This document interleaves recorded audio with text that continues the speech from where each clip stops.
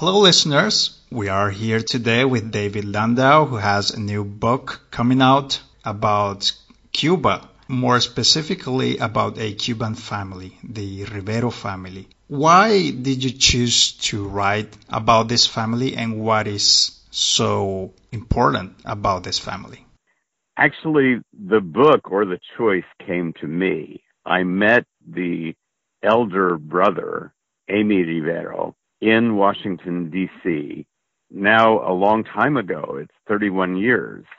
This is not the kind of person you meet in Washington, D.C.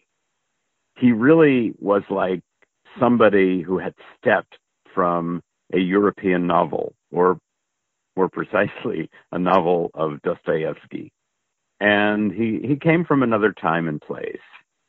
It was a kind of soiree in Washington where there were all these cool intellectual and writer types and a little bit bohemian. And in walks this older gentleman in a suit and tie and with a completely different attitude and a very pronounced presentation. When he walked into a room, you really could not ignore him. And that was part of his charm. I became acquainted with him, and finally, I decided to invite him to become a boarder in my house. I was living by myself in a rather large house, and he was looking for a living situation. He was not renting his own apartment. And I invited him to live with me. So, in a sense, his entire life history came with him. And he is an extrovert. He presented things that were very dramatic. He talked about his past, of course. And his entire history, which included the entire history of the Cuban Revolution, was in my house with him. Exactly, in your living room, basically. In my living room. So that was the crucial thing. The book, in a way, chose me. Basically, the history is that the older brother, Amy, and the younger, Adolfo, had both fought against the Batista regime in the 1950s, which put the two of them on the side of the group that came to power, which was Fidel Castro's 26th of July. And the younger brother, Adolfo, at that time was a convinced communist, a really classic hardliner, Marxist-Leninist communist. And the communists were crucial in Castro's takeover. The older brother was more of a libertarian. He was like an operatic personality. The one to whom I compare him in the book is the hero, the romantic hero of the opera Tosca. This is Mario Cavaradossi, a great character in opera. And Amy was like Cavaradossi. Cavaradossi is really an artist, but the artist becomes a political activist. That's Cavaradossi's story.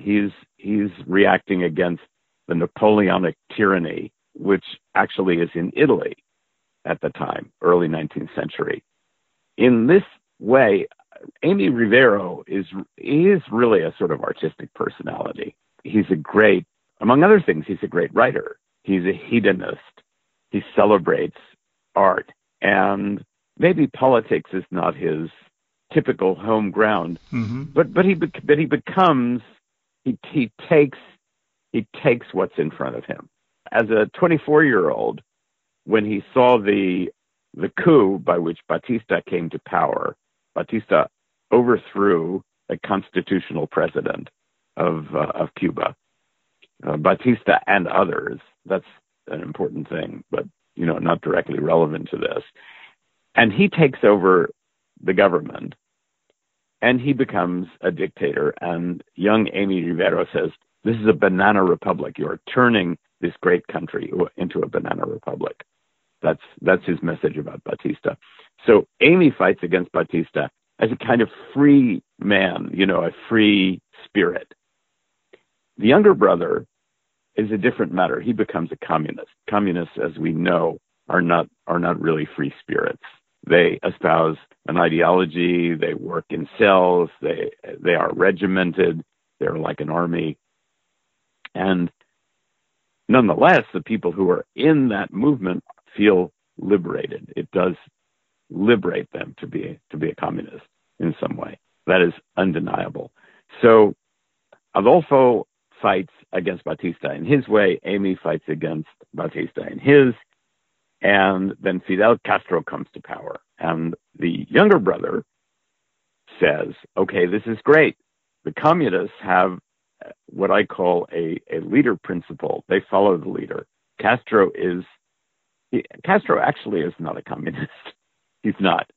He's nothing but an opportunist. People identify him with one political tendency or another. Oh, he's a communist. Richard Nixon said Fidel is probably a communist. No, he wasn't. Castro would have used anything to come to power. He would have used Catholicism if that had been, he would have used Buddhism, Zionism, Mussolini fascism. Give me anything I can use to get power. And he's tremendously clever and energetic. So Castro wins. He's the obvious winner in Cuba. So this is a book about the history of the Cuban Revolution told through the eyes of the Rivero family, or is this something else? No, you got it perfect. This is the history of the revolution through the experiences of a family. There's an interesting difference about this book. Whereas most history books are, as a former history teacher of mine said, you take 99 books about history and you make 100. So that's called secondary history. You write history from written sources. This is not that. This is primary history. These are almost everything in the book comes directly from the people who lived the thing or were eyewitnesses to something else. So in the book, the way the book is structured, the brothers are actually telling their own story. Now, these anecdotes or these pieces that I use in the book, really the building blocks of the book, come from segments of writing, just, little stories or anecdotes or episodes, and some of them are quite long, that the brothers, both of them, wrote. Or I use letters. I had a lot of letters from all the family members to each other. And by the way, it's all in Spanish, and the Spanish is, I translated the Spanish. So yes, this is an intimate family history, but it also concerns huge historical events. That combination was really fascinating. Okay, but as you mentioned, there are tons of books about Cuban history, Fidel Castro, and Cuban exiles. But what is special about this book, and why did you decide to tell this story and not something else? The story of these brothers is fascinating because it avoids the view of Cuba that comes out here is utterly unlike anything else I myself had seen, which is why I was drawn to this material. I grew up in a very specific environment.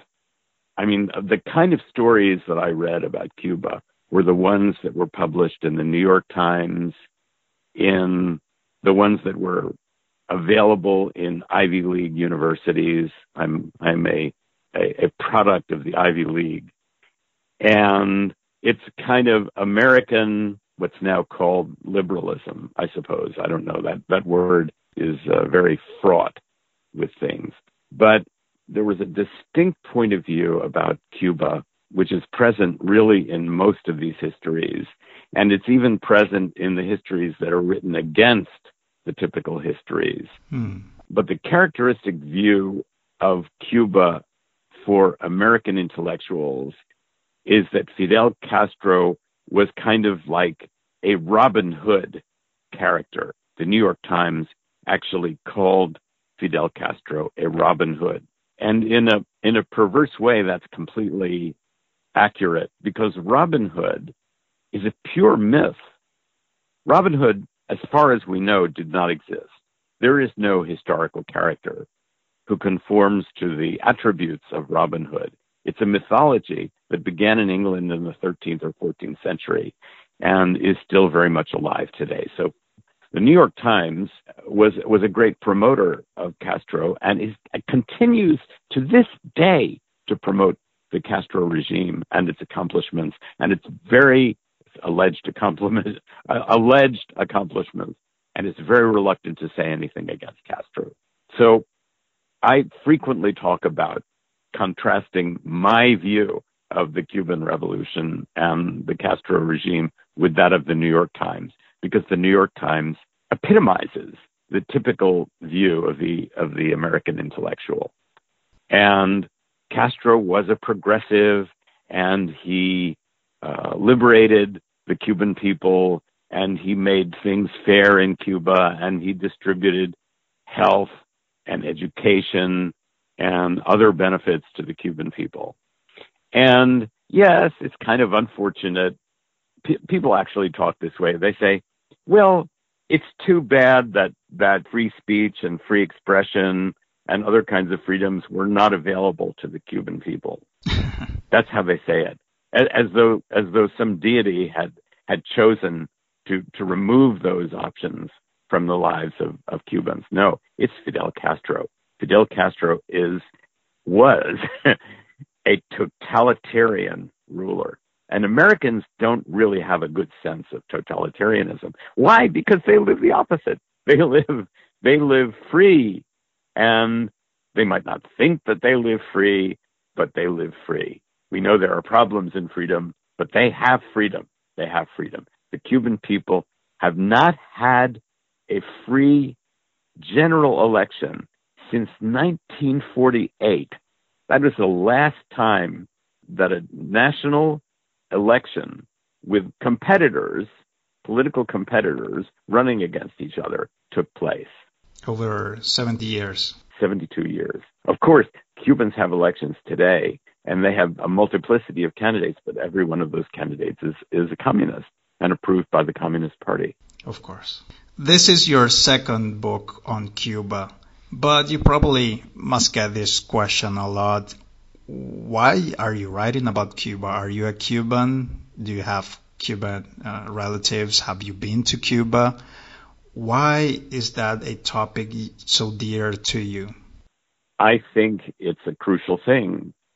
Firstly, I've seen, ever since my undergraduate days and my days as a student leftist, which I was, I have seen how important Cuba is. Cuba is totemic, not only to people on the left, but to many Americans. The New York Times, for example, it's the example I keep using, cannot stay away from Cuba.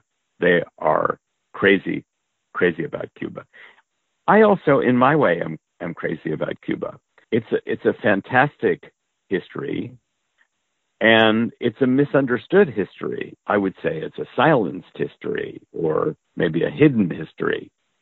Things that went on there, and I do make this claim for my book. I say this book is a key to the history of Cuba and allows other people to understand what has really gone on there, including Cubans themselves, who don't really know this history. The part of the history that I especially love today is something that is still unknown, and it's even unknown in Cuban Miami, where this particular history has really been ignored.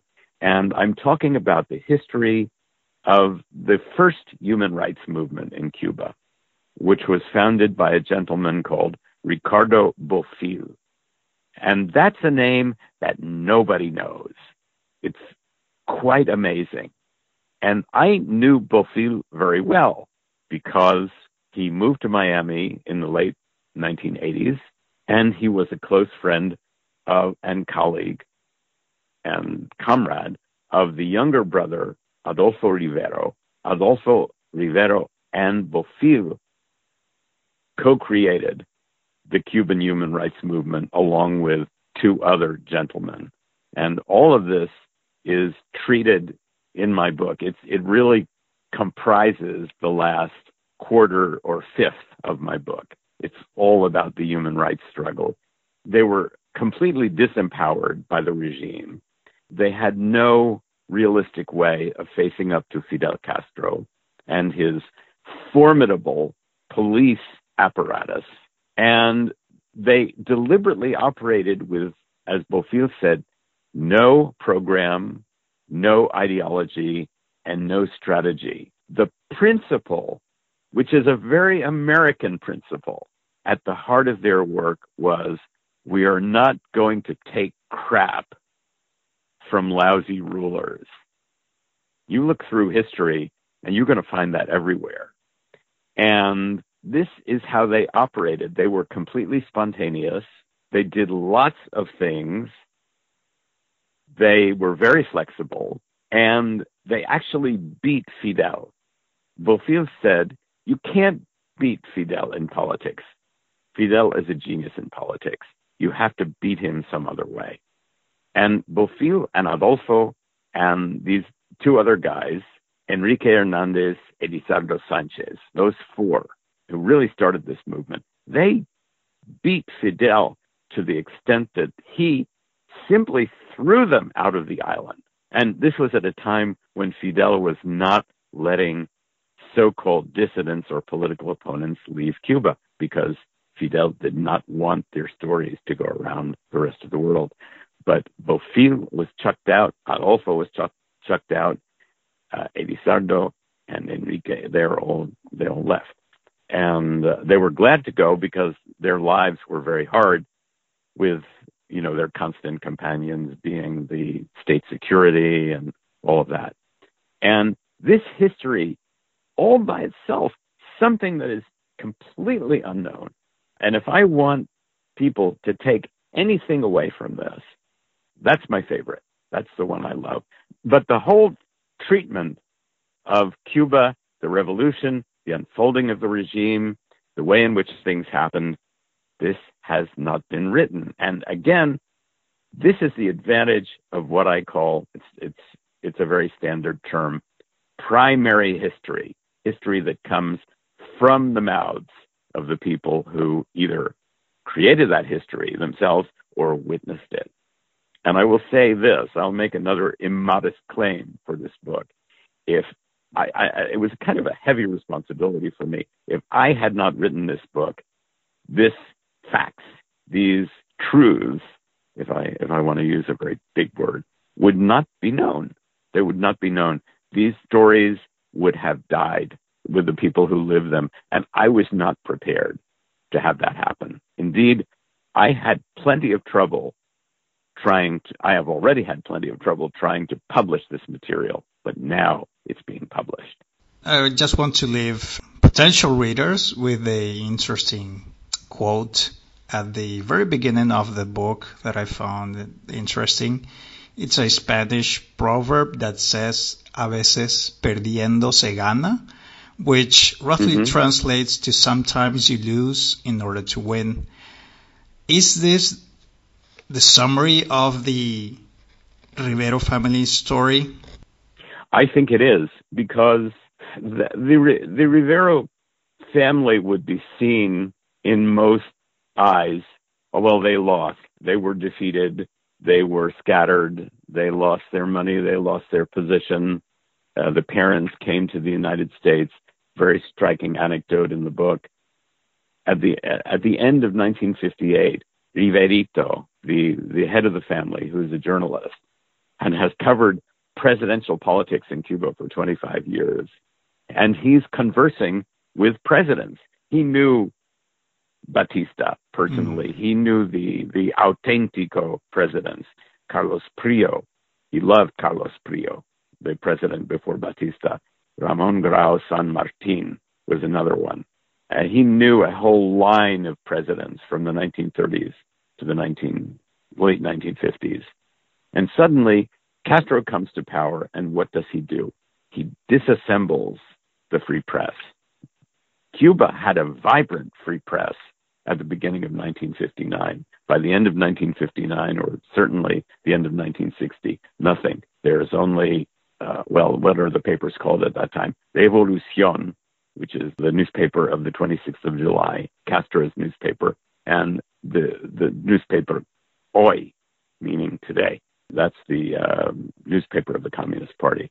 So you have this huge 9 papers in the evening and 6 papers in the morning like that, and magazines and everything else, a thriving free press.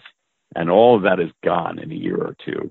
And these 2 stupid propaganda papers are the only things that Cubans can read. And so Riverito and his wife leave the United States.